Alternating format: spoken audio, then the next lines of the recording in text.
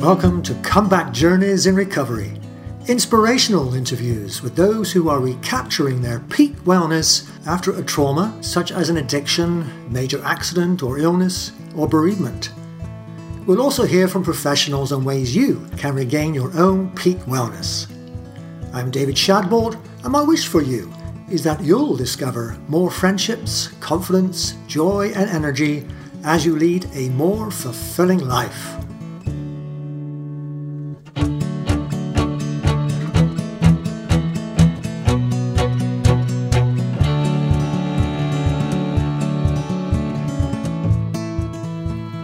Episode 7, Recovering from Addiction and later an aneurysm. A conversation with Dr. Bill Campbell.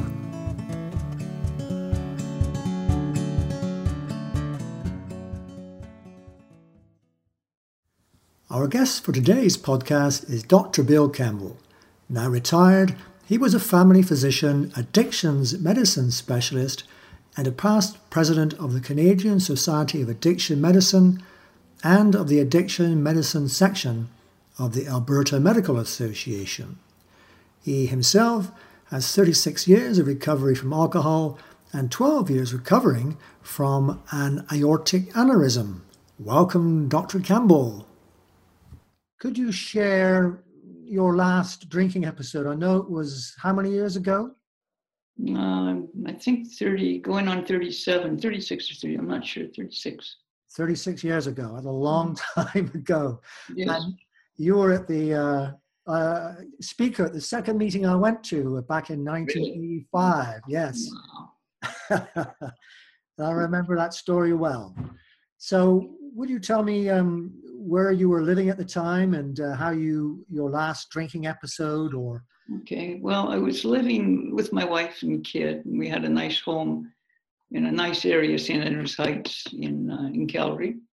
And my partner, I think at that time, in my practice told me if I drank again, I was done. So I naturally drank again and sort of couldn't go back to work. And my wife said, "You're not coming home." So I went to a motel, and I changed motels once. Don't know why. I was drinking all the time. And the evening before the day I quit, I was writing down something's wrong, something's broken, I don't know what it is. I mean, it was staring me in the face.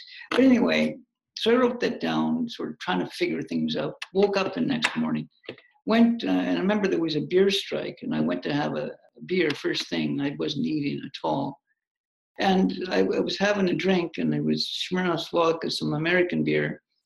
And as I had the drink, I had this sudden, overwhelming, terrifying insight that just like a vision where I had a PowerPoint presentation. Every decision I'd made since I was probably 17 had been made drunk.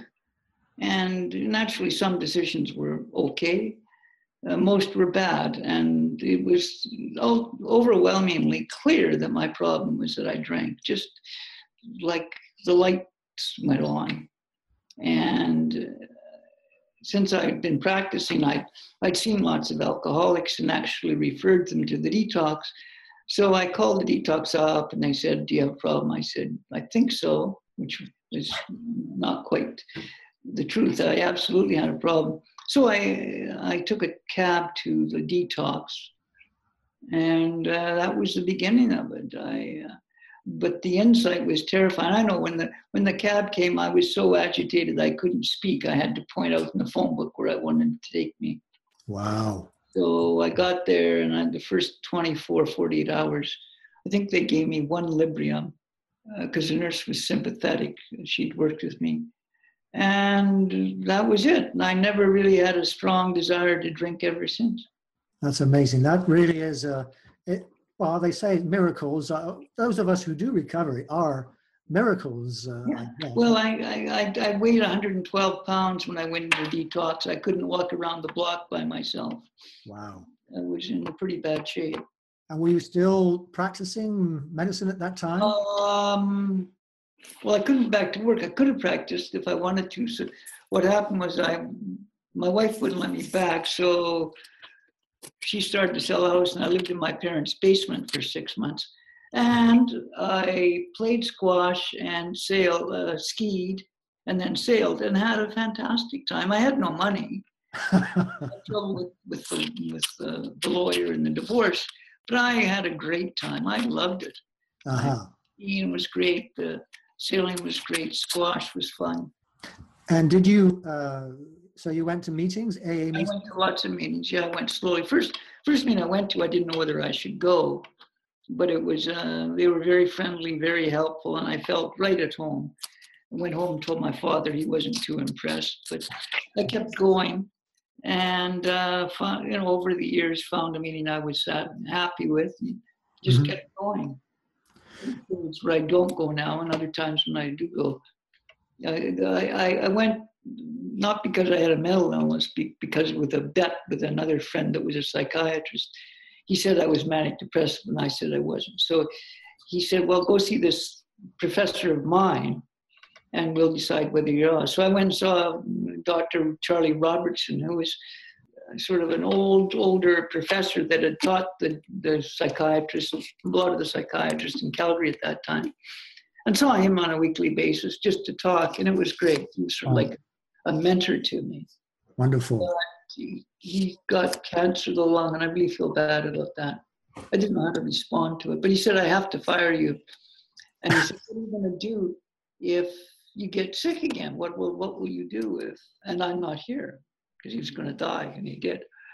I thought about it, and I said, "Well, I won't go see a psychiatrist. I know them, and I'm not going to them, nor the counselors. I think they're all nuts, or psychologists. I'm not going." I said, if I got sick again, I'd probably go to more AA meetings. And he said, "That's probably a very good idea." I was really impressed with that.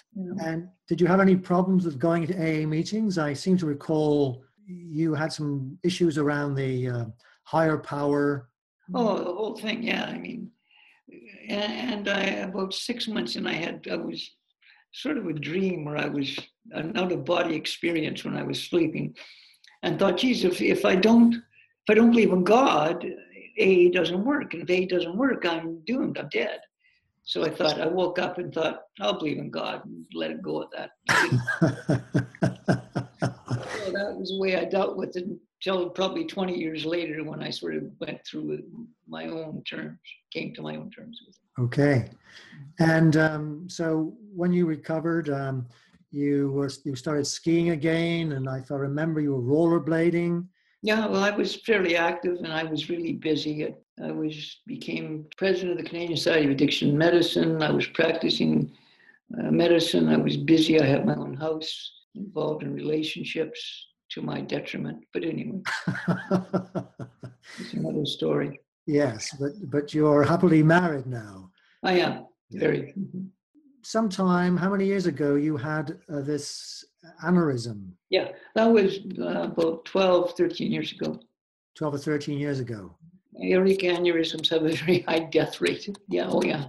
Most people don't get to hospital. But I'll tell you, I like the story because I was sitting at my computer one night. I was doing a master's degree in philosophy and ethics and mental health. So I was working at my desk about 1 a.m, and I got this terrible pain on my stomach, and it felt like a ripping, a Velcro being undone. So I got up and got to the bed, laid down, and Yolanda, my wife, she wasn't my wife at that time, but was going to be, said, "Should I call ambulance?" I said no, and then about 2 minutes later, I said yes. At that time, I was in absolute agony. I knew it was serious, and I kept thinking, I thought, I'm going to die from this. There's no question. I didn't know what it was, but I knew it was bad enough that I was on my way out. And I thought, now I've got to make a decision. Do I believe the heaven and hell aspect, or do I believe that your switch is just turned off and you're dead? And I thought, and what can I do about it? And I kept saying to myself the serenity prayer. Oh, I don't believe in God necessarily, grant me the serenity. But I learned in AA, it was just automatic. There was nothing I could do about it. I could be upset, but I couldn't get more agitated because what's there to do? So I said that, and then I thought about, do I go to heaven, or do I go to hell, or do I get turned off, go 6 feet under? I thought, I can't believe in heaven and hell. I just believe it's the end.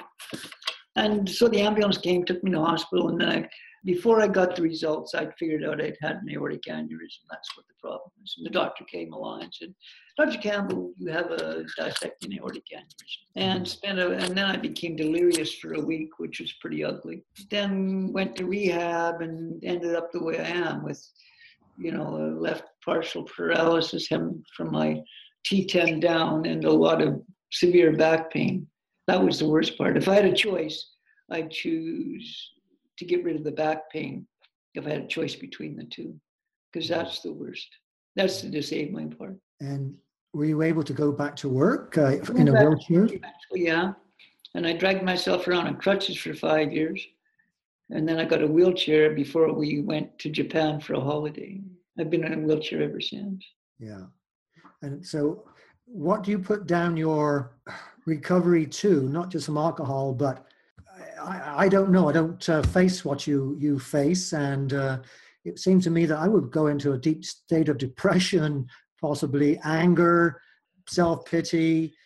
I don't know. I wonder about that too, because I always want to know what's going to happen tomorrow, and I always enjoy where I'm at, no matter what's going on, I'm quite a person that's happier by myself. I don't like crowds. What do they call that? Introverted. Mm-hmm. So is my wife. And I'm happy no matter where I am, no matter what's going on. If nothing's going on, I'm happy. And I can think about it thinking, geez, this is pretty rotten. Before I'm 60, I can't ski, I can't sail, I can't rollerblade, I can't hike. It's hard to fly, going places is a pain. I don't want to go places because it's such a hassle. When you're disabled like me, when you get a pattern of doing things like getting in and out of bed, going to the bathroom, you get a pattern of how you do it, and it's very easy. But you go to a new place, and it's hard to learn those new things. And by the time you learn them, you're not there anymore. Right. Getting on the plane's a hassle. So traveling is out. It's ironic. I thought one of the best places to ski was a Big White in Kelowna. Here I am in Kelowna. I can't ski. I tried sit skiing, couldn't do it, but I can sail here. And there's a group that has a little machine that allows you to golf. Mm-hmm. So I can do those things still, even though I am disabled. So did your values change, or your perspective or attitude towards life since your accident? No. I've always been interested in just life. I can find everything interesting. Yeah. And so I'm taking an online course. I play the piano. I go to church, which I didn't do regularly before. Mm-hmm. I find it very interesting. I don't necessarily believe all the dogma that goes with it, mm-hmm. but I think it has lots to offer people in terms of moral values and ethics and how to behave. I go to church to reinforce how to be a better person. And the fellowship aspect of it. I like the church better than I do AA. I don't know why. I had a good AA group in Calgary that I liked, but it was considered AA light. It wasn't really fundamentalist. Right. And they're very fundamentalist here. They say the Lord's Prayer, and one group says the St. Francis prayer before they start the meeting, and things like that, which I find anathema when it comes to AA. I think AA should be completely secular. In one sense, it shouldn't be. You should be able to belong to any religion and go to it and not feel out of place, even though it was started based on a fundamentalist Christian religion. It should be open to all. I went to a meeting, I agree. I went to a meeting for a week in Singapore, and you had people who were probably atheists, but you had Buddhists and Hindus and Christians and Sikhs, and no one talked about God or in any kind of put any label on that higher power, because they all respected each other's belief system. And I think that's the way it ought to be. And I wish it could be that way. Of course. That's what the founders wanted. Right. So, Bill, if there was somebody who's struggling with an addiction at this time, maybe they've tried before or they can't accept it, would you have any advice to them? Well, I tell them to go to AA. You tell them to go to AA, yeah. And I'd also tell them, be very careful who you pay attention to. Mm-hmm. And no one has the right to decide what's right for you. But as long as you keep in mind that the goal is to stay sober. Right. But I really find it absolutely terrible when I hear these sponsors having very rigid rules about their sponsing must do. Yeah. No, I can't But agree. I'm not sure there should be sponsors. You're not sure if there should be sponsors? In the original, a sponsor was there to make sure that you had what it took to stay sober. Wasn't there to hold your hand and lead you through it, as far as I can understand. Right. Really appreciate your wisdom and candor around your own recovery and addiction in general, because you did work at the psychiatric hospital at one time, didn't you? Or yeah, I worked at the dual diagnosis with the Department of Psychiatry, with people that were dually had a mental illness and addiction at the same time. Right. Would you say that a lot of people who have addiction to some degree have a mental illness as well? Well, there's these two parts to that. One is if a person is, truly addicted, they're sobering up, they're getting clean, they're probably going to be depressed for a couple of weeks. They'll meet the criteria. And then if they stay clean and sober, that'll pass.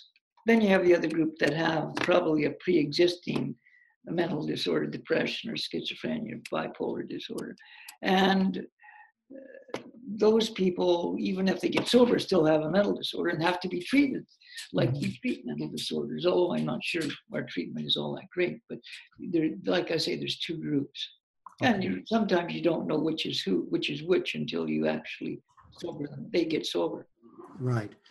Now there's a lot of noise out there in the media or in general in recovery about trauma, that a lot of people who are addicted are suffering from some kind of trauma, whether it's, a tragic event or perhaps a traumatic sort of experiences as a child.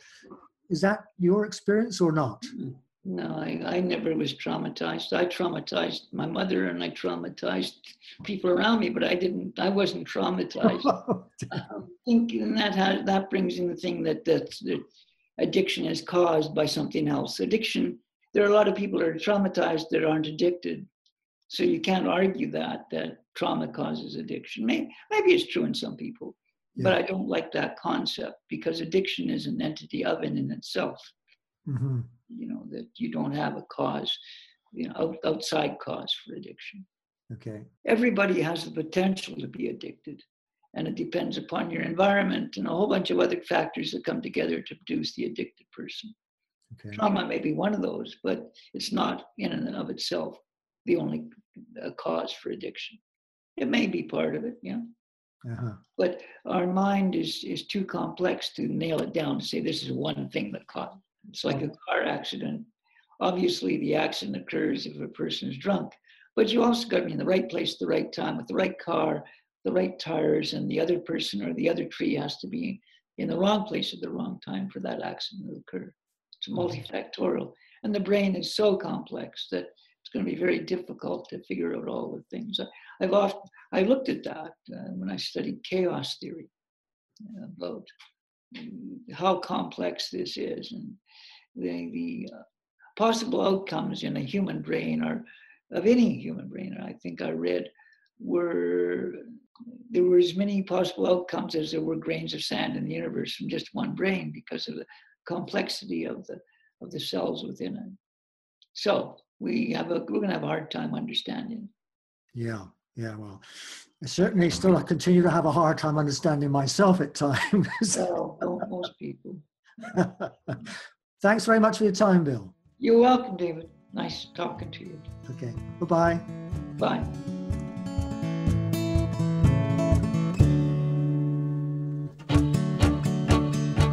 You've been listening to Comeback Journeys in Recovery with David Shadbolt. For more podcast episodes and blog posts, or to subscribe to my newsletter, please visit www.peaksymmetry.com. Peak, P-E-A-K, Symmetry, S-Y-M-M-E-T-R-Y.com. Subscribers to the Peak Symmetry newsletter will receive a free download of a guided meditation. you can subscribe to this podcast in iTunes. Thanks for listening.